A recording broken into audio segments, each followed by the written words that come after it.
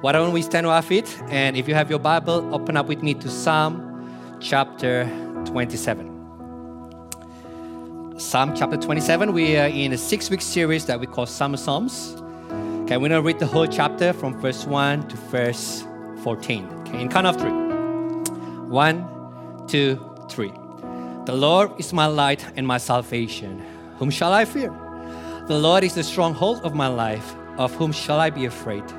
When evildoers assail me to eat up my flesh, my adversaries and my foes, it is they who stumble and fall. Though an army encamp against me, my heart shall not fear. Though war arise against me, yet I will be confident. One thing have I asked of the Lord, that I will seek after, that I may dwell in the house of the Lord all the days of my life, to gaze upon the beauty of the Lord, and to inquire in His temple. For He will hide in His shelter in the day of trouble. He will conceal me under the cover of His tent. He will lift me high upon a rock. And now my head shall be lifted up above my enemies all around me. And I will offer in His tents a sacrifice with shouts of joy. I will sing and make melody to the Lord. Hear, O Lord, when I cry aloud. Be gracious to me and answer me. You have said, seek my face. My heart says to you, your face, Lord, do I seek. Hide not your face from me. Turn not your servant away in anger. O you have been my help. Cast me not off. Forsake me not, O God of my salvation. For my father and my mother have forsaken me, but the Lord will take me in. Teach me your way, O Lord, and lead me on a level path because of my enemies. Give me not up to the will of my adversaries, for false witnesses have risen against me, and they breathe out violence. I believe that I shall look upon the goodness of the Lord in the land of the living. Wait for the Lord. Be strong, and let your heart take courage. Wait for the Lord. Let's pray. Dear Heavenly Father, we are so grateful for your word. And I just pray, Lord, that you make this word come alive. So that this cries from the heart of David will be the cries of our heart as well, Lord. That what we want and what we desire about our fall is to see the beauty of the Lord. And I believe, Lord, when we cry out that prayer together with David, you will answer us. Because it is your very desire for us to be captivated by your beauty more than we want and desire your beauty. So do that in the midst of us, Holy Spirit. Make these verses come alive and reveal to us the beauty of God in the face of Jesus Christ. And we ask this in your Son's name. Amen. You guys may be seated. Today I titled my sermon, Prayer for the Anxious. How many of you ever felt anxious about life? Raise your hand. Okay? If you do not raise your hand, you're anxious about what people think when you raise your hand. Now, I don't know if it's true or not, if you can develop sixth sense, but if anyone has sixth sense, let me tell you, it's my mom. Her sixth sense is a spatial sense to detect lies. Okay?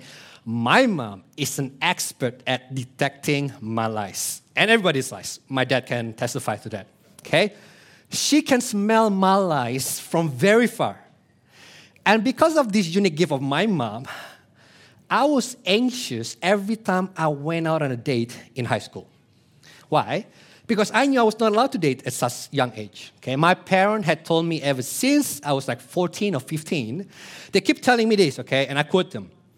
If you're not ready to get married, then don't date. And the emphasis on the later part, don't date. But today, it's the other way around. The emphasis is not don't date, but when will you be ready to get married? So every time I went out on a date, secretly of course, I was anxious thinking, what if my mom found out? So every time before I went on a date, don't copy me guys, I would consider every possible scenarios where my mom would find out that I went on a date, and I would make sure I cover my bases. And because of that, I became really good, really, really good at lying. Okay, I'm not proud of it, but I'm just telling you guys. Now, that means this, anxiety and worry, if we not handle it properly, it can be a doorway to many other sins.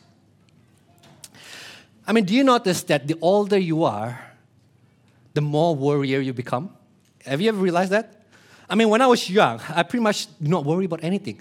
But older people, they worry about everything, right? I mean, the older people, they worry about their husband, about their wife, about their children, retirement, bank account, dog, friends, neighbor, cousin, second cousin, cousin they never met, and ultimately they worry about themselves, about their health and everything. So they worry all the time. And I used to think when I was young, come on, older people, come on, chill, relax, okay? You need to start enjoy life. Stop worrying about all the time, Stop eating salad for once and start eating KFC for a change. I mean, that'd be good, right? That'd be good cure to your anxiety. But what happened is this, even though I thought that way, what happened is this, I get older. And when I got older, I found myself becoming more and more anxious about life. Okay, why? Why do we become more anxious the more we grow old? Is that because the world is getting worse? I don't think so. Let me tell you why I think we are more anxious when we get older. Because when we are older, we are more in touch with the reality around us. Okay, we have more information. And the more information that we have, the more anxiety is created inside of us. Isn't that true? Let me give you an example, okay? You just know that's going to be in my sermon, wisdom teeth. Okay, now my dentist I just had my wisdom teeth taken a couple of days ago. My dentist told me on my consultation last week, it will be fine. Okay, don't worry about it. It's just a mini surgery. It's going to just take like 5-10 minutes. It'll be fine. You'll be okay. You don't have to worry. Everything will be fine. So when my dentist said that, I'm like, all right, it's going to be easy peasy. I planned my life as usual. So on the night of the surgery, I was supposed to meet someone for discipleship. And then the night after surgery, I was supposed to teach at Logos Discipleship. And then yesterday, I was supposed to meet with some older people to have food. And today, I was supposed to preach twice, today and right now and a couple of hours before. So I planned my life as usual, no problem. My doctors say easy peasy, no problem. As they say, ignorance is bliss. But the night before the surgery, I chatted with Nate. Okay, and I quote him. This is what he said. I had my wisdom teeth out, and I was out for a week. And just like that, I immediately become anxious. Uh-oh, did I make the right choice? Okay, I have a lot of things to do. I need to do in the next couple of days. Then I found out that Nate was right. My dentist lied to me. It was painful. I mean, I'm good with pain, but I cried during that surgery. I mean, and isn't that true? The more information that we have, the more anxious we become. Why? Because now we realize that people actually not as nice as we thought they were, right? We see people around us start dying. People get laid off from work, relational backstabbing, global pandemic, diseases, and many other. And then we realize sooner or later that the world that we live in is a broken place. We live in a broken place filled with sinful people. And that is why bad things happen all the time, and there's no way to stop them from coming into our life. And that is why today many of us will live in fear and anxiety. So the question will be this. Okay, but then how do we overcome fear and anxiety then? Okay, how do we overcome that? Now, if you go to a bookstore, you will see a lot of books written on dealing with fear and anxiety. Okay, because why? This issue is very popular. People want to know how to get rid of my fear and anxiety. So people will go to bookstore and they'll find books pretty much say the same thing. This is their remedy to cure anxiety. This is the world answer. They say this. All you have to do is to think positive. Do not waste your time and energy thinking about the what-if scenario. Because they said 9 out of the 10 things that you think might happen actually do not happen. So what you need to do is stop thinking and visualizing the bad and start focusing on the positive. Okay, so that's what you do. Visualize the positive, remove the negative. Anyone hear that before? Does that sound familiar to you? Because that's the world answers to fear and anxiety. But let me tell you, it does not work. Do you know why? Because there's still 1 out of 10 chance what we fear might happen will happen. Are you with me on that? So if that's the case, what if that thing happened and I'm not ready for it? So you become more anxious about it. So the world system to think positive does not work. But let me tell you another way, the Bible's way. And the Bible way is very, very different from the world. And it's very realistic. Okay, this is what the Bible says. The Bible says that we can assume the worst may happen and yet not overcome by fear and anxiety. It is very possible to experience the worst in life and yet have confidence. It is possible to have unshakable confidence even when our world turns upside down. So the Bible's way is not to assume the worst will never happen. But the Bible way is there's a way that even when the worst happens, you can still be confident. How many of you want that? Okay. Psalm 27 is the answer to that. Now let me give you the context of the psalm first. Well, the psalm itself is known as the Psalm of Confidence. It is written by King David. It is probably the number one psalm known as the most comforting psalm. And we do not know what exactly happened when David wrote this psalm, but we know that David was in some kind of trouble. And he asked the Lord. In the midst of the trouble, he cries out to the Lord. So he wants the Lord to protect him. He wants the Lord to guide him. Yet throughout the search for protection and guidance, David remained confident. And Psalm 27 encourages us that to trust the Lord in the day of trouble.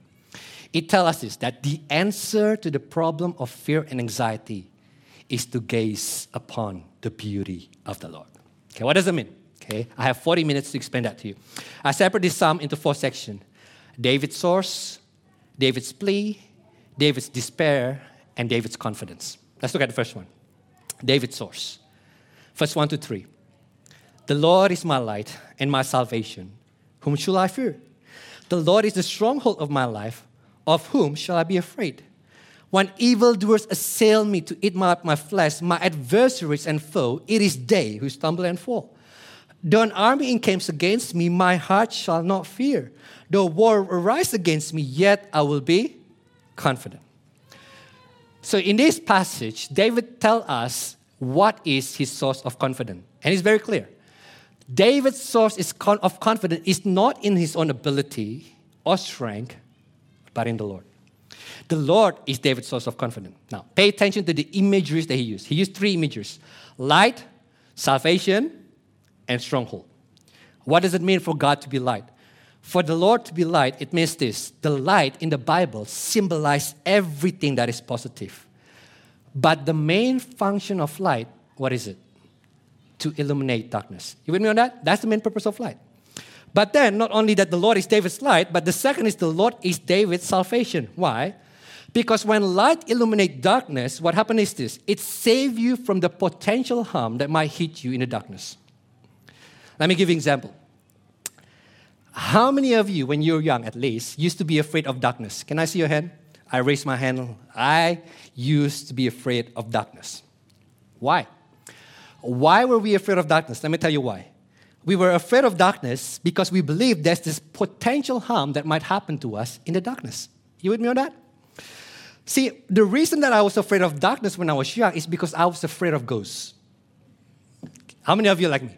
Okay, I believe, I'm really convinced that if I turn off my light when I go to bed, then all the ghosts would start to invade my room and play in my room. But when the light is on, I'm safe. I feel confident because I can see everything around me. And this is what David says. So the Lord is light and salvation. The Lord protects from the potential harm. But not only that, but the Lord is also stronghold. What is stronghold? Stronghold is a place of refuge where you find protection from enemy.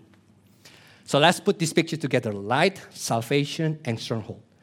So the Lord not only illuminates darkness and save David from potential harm, but he's also a place of refuge where David finds protection from enemy. And notice what David says. David does not say the Lord give light, salvation, and stronghold. But what does David say? The Lord is light, salvation, and stronghold. With another word, what David says is the Lord himself is my light, my salvation, and my stronghold. And if the Lord is my light, my salvation, and my stronghold, the question is, whom shall I fear? Of whom shall I be afraid? The answer is nada. It does not mean that David has no enemy. Because then you read in verse 2 and verse 3, then David will imagine the worst case scenario where he's surrounded by people who want to eat up his flesh. Okay, this is not zombie, by the way. Zombie is not real. This is a metaphor of people who want to kill David. Now, think about it. So David say, even when people want to kill me, even when I'm surrounded by army trying to kill me, I shall not fear. This is something very, very unique. I think it's safe to say, I think all of us in life, we have people who do not like us. Agree? Agree on that? If you're liked by everyone, you must be God. I'm pretty sure all of us have people who do not like us. I'm pretty sure maybe, in fact, in this place, there be some of you who might be happy when I've inflicted pain by my dentist. Okay, when I took my wisdom teeth, I was in pain. You might be happy because of that. That's fine. But I am sure, at least, none of you desire to kill me. Right, guys? I hope so. At least that I know of, no one wants to kill me as of today. But David says, even when he's surrounded by a group of people who wants to take his life. So David's imagined the worst scenario that might happen to him. And he says this, even so, I shall not fear. So what David's saying is, because David's confidence is in the Lord, because the Lord is my light to guide me, because the Lord is my salvation to deliver me, because the Lord is my stronghold to protect me, and if the Lord is for me, what can my enemy do to me? You with me on that so far? So that's David's logic. David said, well, if the Lord is for us, then who can be against us? So the question is this. The question for us is this, my friend. It's not whether the Lord is for us or not. The question for us, to you and me, is this. Who or what is our light, salvation, and stronghold? Who or what do we go to when life seems too much to handle? Is it our spouse, children, work, Netflix, ESPN, game, porn, hobby? The bad news is whatever we place our confidence in beside the Lord will fail us. The good news is if we put our confidence in the Lord, He will not fail us. That's the first one. So that's David's source of confidence. That's the reason why he can be confident no matter what happened. But then look at David's plea. This is very interesting. Second one, David's plea, verse 4 to 6. One thing have I asked of the Lord, that I will seek after, that I may dwell in the house of the Lord all the days of my life, to gaze upon the beauty of the Lord and to inquire in His temple.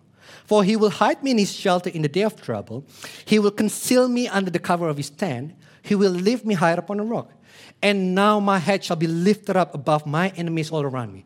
And I will offer in His tent sacrifices with shout of joy. I will sing and make melody to the Lord. Now this is beautiful. In English, you can't really see it because in English it's only say one thing. But in Hebrew, in the original language, the language is so much stronger than one thing. So what David basically says is this in English, if I can translate it literally, he says this.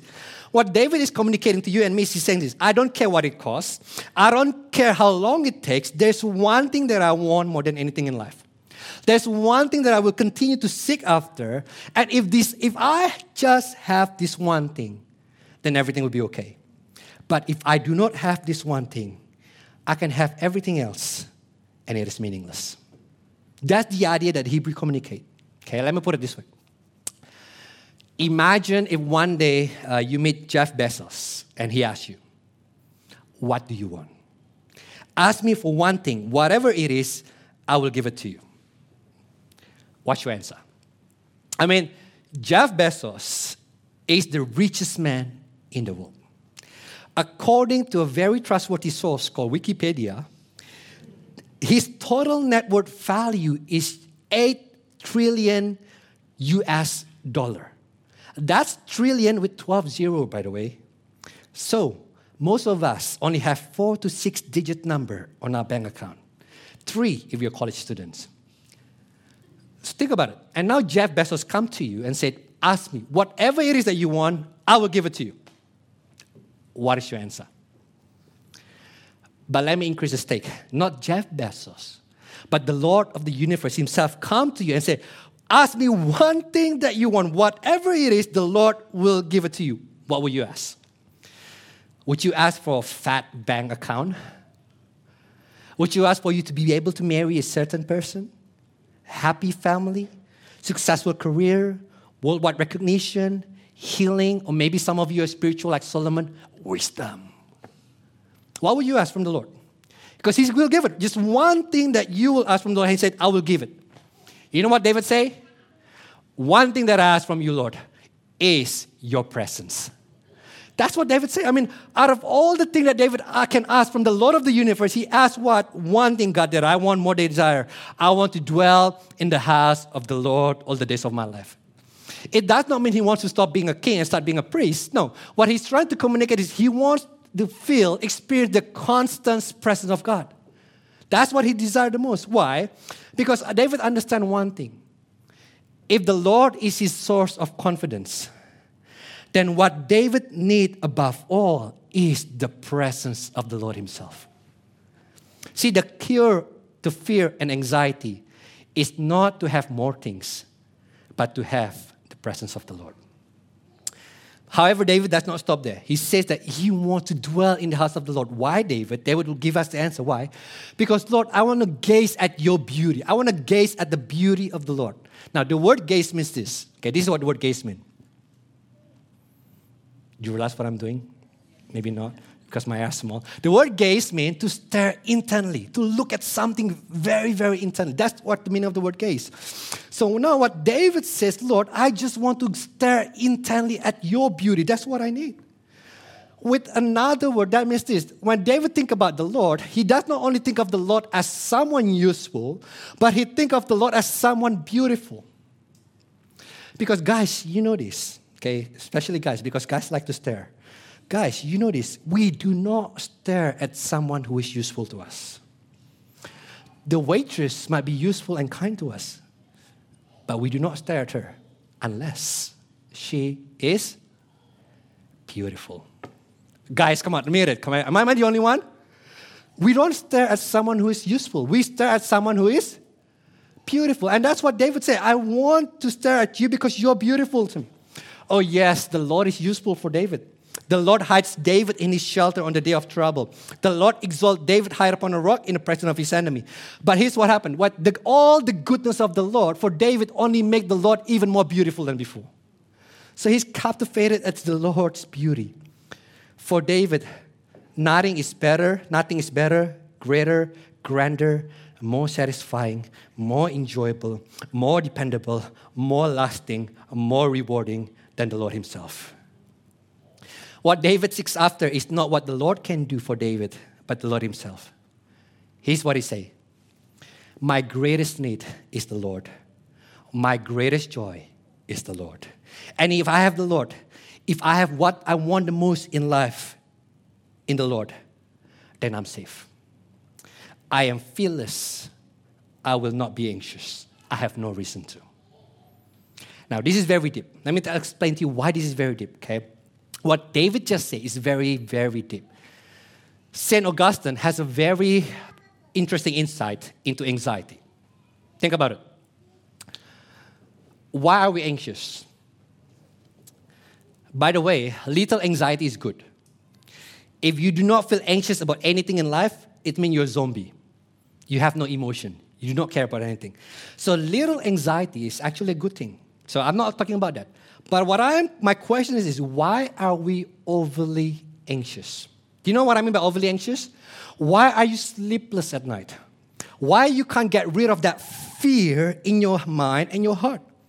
Why are you staying up at night thinking about that very thing? Here's why. You might not like my answer, okay? But blame St. Augustine. This is his answer.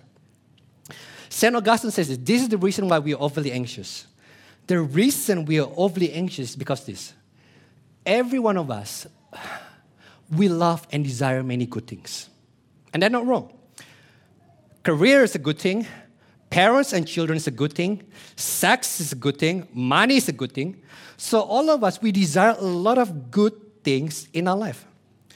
But when the good thing becomes the one thing that we need in order for us to be happy, at that moment, anxiety hits. When the good thing in life becomes the one thing in life that we gotta have, that unless we have that thing, we are not happy, anxiety hits. So that means this, St. Augustine brilliantly says this, that means this, when you realize that you're anxious about something, that's a good thing. Why? Because when you trace the root of that anxiety, so anxiety is like smoke. When you trace that smoke, you will find fire. And in that fire, you will find what is actually your true source of confidence. What is that you're holding in your life right now? at the root of our anxiety, we will find a counterfeit God that has become our source of confidence. When the good thing becomes the one thing, we will be very anxious. You with me so far? David gives us wonderful illustration in verse 10. He says this, "For my father and my mother have forsaken me, but the Lord will take me in." Here's a question. Is there anything wrong about the love of parent and children? No, that's a good thing. So the love between parent and children is something that God intended for us to have. So it is only normal for parents to love their children, and it's only normal for children to want to be loved by their parents. It's only normal. But here's the question. What happens if our parents do not love us? I think I watch Korean drama enough to know the answer. In a lot of Korean drama, you will see that every time there was an orphan, they will grow up thinking, what did I do wrong? Why? Why did my parents do not love me? Why did my parents leave me? Why did my parents forsake me? You seen that pattern in Korean drama? And not only in Korean drama, but you see that pattern around us every time. Every time someone is forsaken by their parents, the thing that they're going to say is this, you know what? I will not forgive my parents. I will not let them, off the hook because of what they did to me. They forsook me. I will never be okay. I will always be angry and unhappy because of what they did to me. Why? Let me tell you why. Because the good thing, parental love, have become the one thing. You with me on that? The good thing have become the one thing, and that created anxiety. As a result, they become very anxious. So now, because they cannot feel that satisfaction, they begin to look to other things to feel like they're somebody. And that is what St. Augustine is telling me. Our anxiety will reveal to us what is actually our source of confidence in his life. So if you pay attention to your anxiety, it will reveal to you. It might reveal to you a counterfeit gods. But listen to what David said. For my father and my mother have forsaken me, but the Lord will take me in. With another word, what David says is, the Lord is my one thing. And if I have my one thing, even if I might not have my parents' love, I'll be okay. Because I have the most important thing in life. My parents might forsake me, my career might forsake me, my lover might forsake me, my health might forsake me, but the Lord will not forsake me. The Lord will take me in. And friends, if the Lord is our one thing, you and I will not be overly anxious about anything. That's David's plea. That's why David says, there's only one thing that I want. I want you, Lord. But look at the third one, despair. David's despair in verse 7 to verse 12. Hear, O Lord, when I cry aloud. Be gracious to me and answer me. You have said, seek my face, and my heart says to you, your face, Lord, do I seek. Hide not your face from me. Turn not your servant away in anger, O you who have been my help. Cast me not off. Forsake me not, O God of my salvation. For my father and my mother have forsaken me, but the Lord will take me in. Teach me your way, O Lord, and lead me on a level path because of my enemy. Give me not up to the will of my adversaries, for false witnesses have risen against me, and they breathe out violence. If the Lord is David's one thing, do you know what is this despair? To not have the Lord. And that is what happened.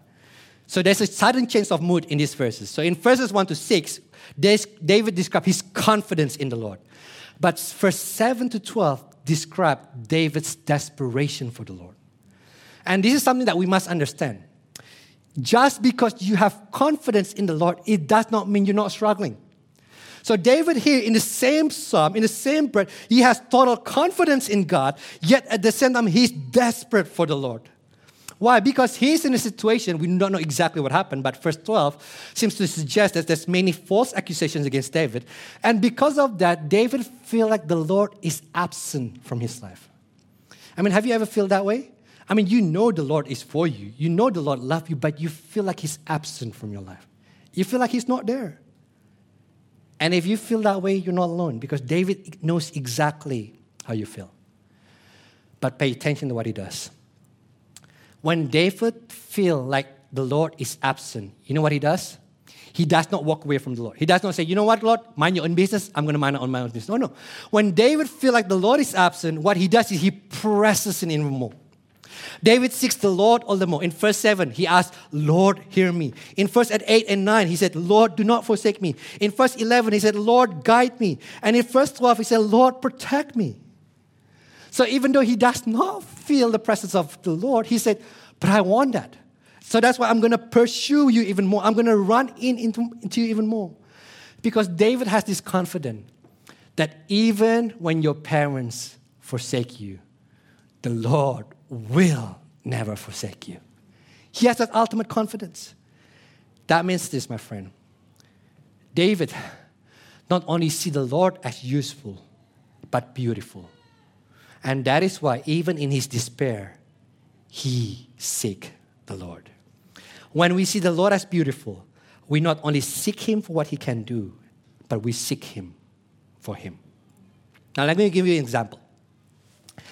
Last month, I just celebrated my 18th birthday. And I received many gifts from you guys, okay? And interestingly, I received 7 different gift cards, and all goes to the same store. 7. Any guess what store it is? Koorong, okay?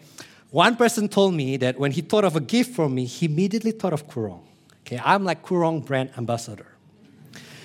Here's what I'm going to say to it. When Jesus was tempted in wilderness, he said that man shall not live by bread alone.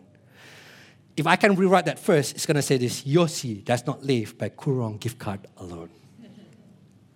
But why? Why does a lot of you give me good Koorong gift card? Let me tell you why. Because you know your pastor.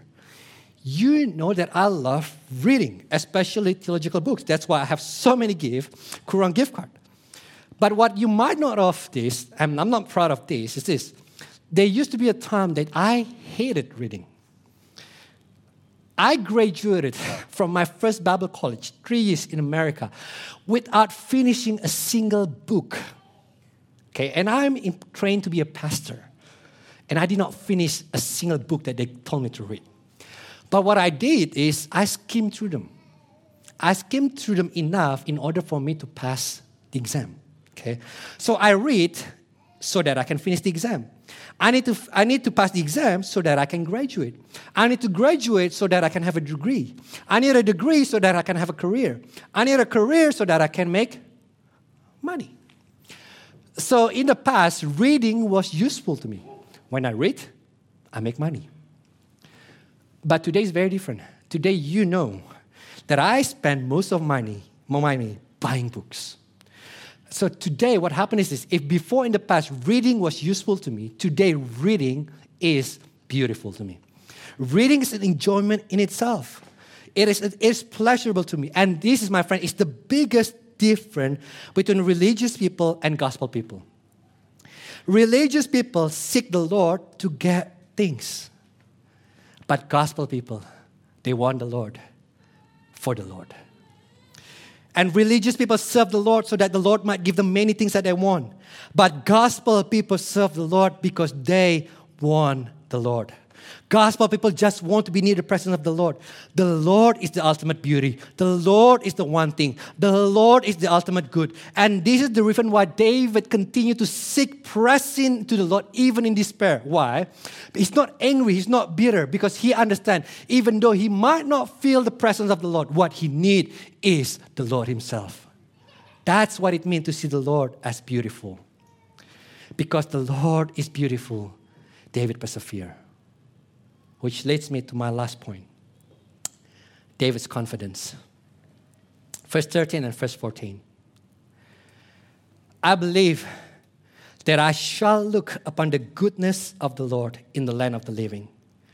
Wait for the Lord.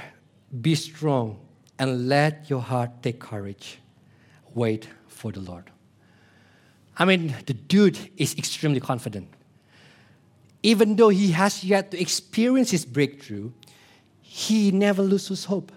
He's confident that he will see the goodness of the Lord in the land of the living. With another, he's confident that the Lord will come through. He's confident that the Lord has not abandoned him. And then he tells himself and everyone around him, church, wait for the Lord. Take courage, wait for the Lord.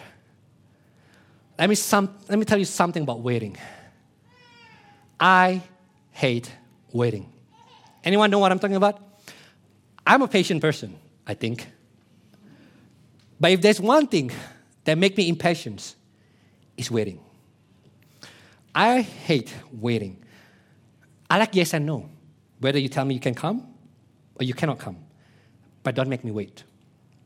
I mean, I would rather take things into my own hand rather than wait. But here's the thing that we know about the Lord. He loves to make us wait. He just does. And why? I think if we understand why, I think this is my answer. You might disagree with me, but I think the Lord loves to make us wait. It is because in the season of waiting that we actually find our true source of confidence. It is in the season of waiting that we find out whether we have genuine faith or counterfeit. It is in the season of waiting that we find out whether the Lord is only useful or He's beautiful. And when the Lord is our source of confidence, we will wait for the Lord in the days of trouble because we know that the Lord will not forsake His people. And let me sum it up now, okay? I have 10 minutes to sum this up. So the question will be for us will be this. How? Well, yes, okay, amazing. I mean, David is great. He's amazing. He's a man after God's own heart. I get it. I get that he can have the confidence, but how? How can he have that confidence that the Lord will never ever abandon him no matter what? How can he have the guts to say that even when his father and mother forsake him, the Lord will not forsake him? And he gave us the answer. And I think his answer will give us the answer how we can have the same confidence. In verse 4, one thing have I asked of the Lord that I will seek after, that I may dwell in the house of the Lord all the days of my life, to gaze upon the beauty of the Lord and to inquire in His temple. Here's what David said.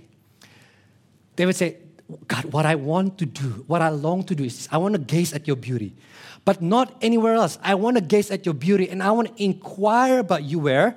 In your temple. So that means there's something about the temple of God that captures David's attention. There's something about the temple of God that captures David's imagination. I mean, David knows that the Lord's presence is everywhere. He's the man who writes Psalm 139. Where can I go from your presence? If I go to Himalaya, you're there. If I go to Sydney, you're there. If I go to Papua, you're there. If I go to the depth of the sea, you're there. So David knows that the presence of the Lord is everywhere. But yet at the same time, David also said there's something about the temple of God that reveals His beauty. What is it, David? What do you see in the temple of the Lord? Two things. First thing that David sees is, David sees the holiness of the Lord. Because more than anywhere else in Scripture, more than any other places, the temple reveals the holiness of God. Because the temple will tell you and me, you cannot approach the Lord just because you feel like it. Because the God is absolutely holy. He cannot even tolerate the smell of sin. And that is why when you come to the temple, and if you want to get into the side of the temple, you got to wash yourself and you got to offer many sacrifices of sin. It tells us one thing, that God cannot stand sin. He hates it. He's holy. And therefore, in order for us to have relationship with the Lord, they require many sacrifices. And if you try to approach the Lord without doing the right ritual and offering the right sacrifice, do you know what happened? The Lord will kill you on the spot. Bam. You die just right there. So when David looked at the temple of God, he said, oh, my God, He's holy. But that is not the only thing that he sees. The second thing that he sees, David sees the mercy of the Lord. Because although the Lord is holy, He makes provision so that He can be with His people.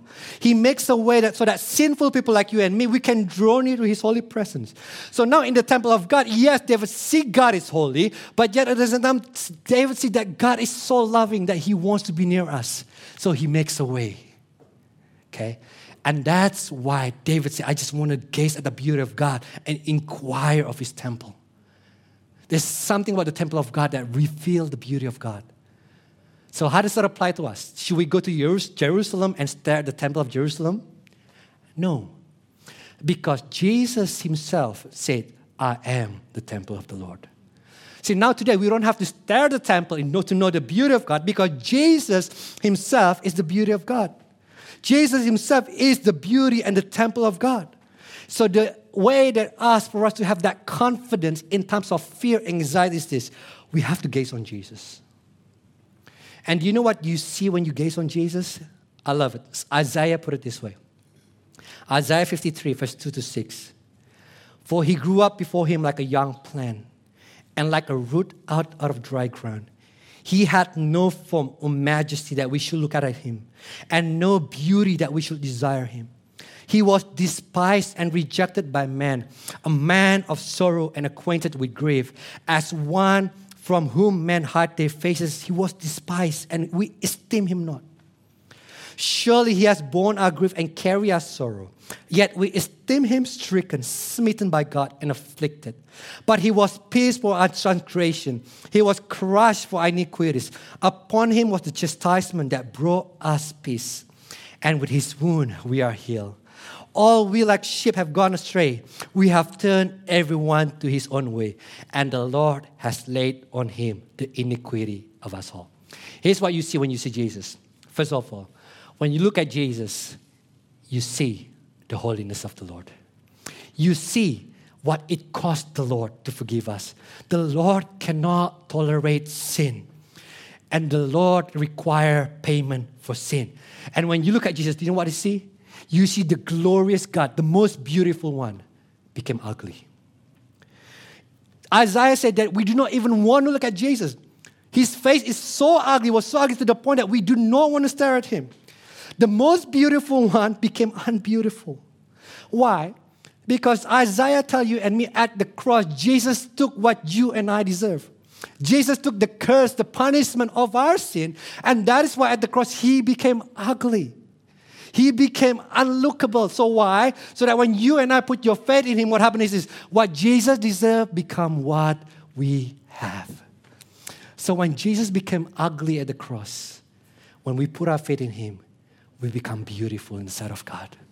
Because we receive what Jesus deserved. We receive the righteousness of Christ. And my friend, and that is the reason. The second thing that you see when you look at Jesus, not only the holiness of God, but you see the mercy of the Lord. You see how God cannot tolerate sin, and yet God himself paid the price of his sin. He sent his one only son to die, to take the punishment of sin. He became ugly for you and me, so that you and I might become beautiful. So how? So then how can we have confidence when we face fear and anxiety? How can we have confidence even when the worst thing happens in our life? How can we overcome fear and anxiety? The answer is simple. The cross of Jesus Christ. Because at the cross of Jesus Christ, you see the holiness of the Lord and the mercy of the Lord kiss each other, and it is stunningly beautiful. When we see Jesus lost his beauty so that we might have beauty, that is the beauty that will cure our anxious heart. What you need in order to overcome that fear and anxiety is to make the Lord your one thing. And the only way you can make the Lord your one thing is to see the beauty of God in the face of Jesus Christ.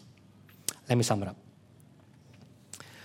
I wish I can tell you, guys, here's the one thing that you need to do tonight. And if you do it, you will never, ever, ever struggle with fear and anxiety. I wish I can tell you that. But I'm sorry, I cannot. There's no quick fix.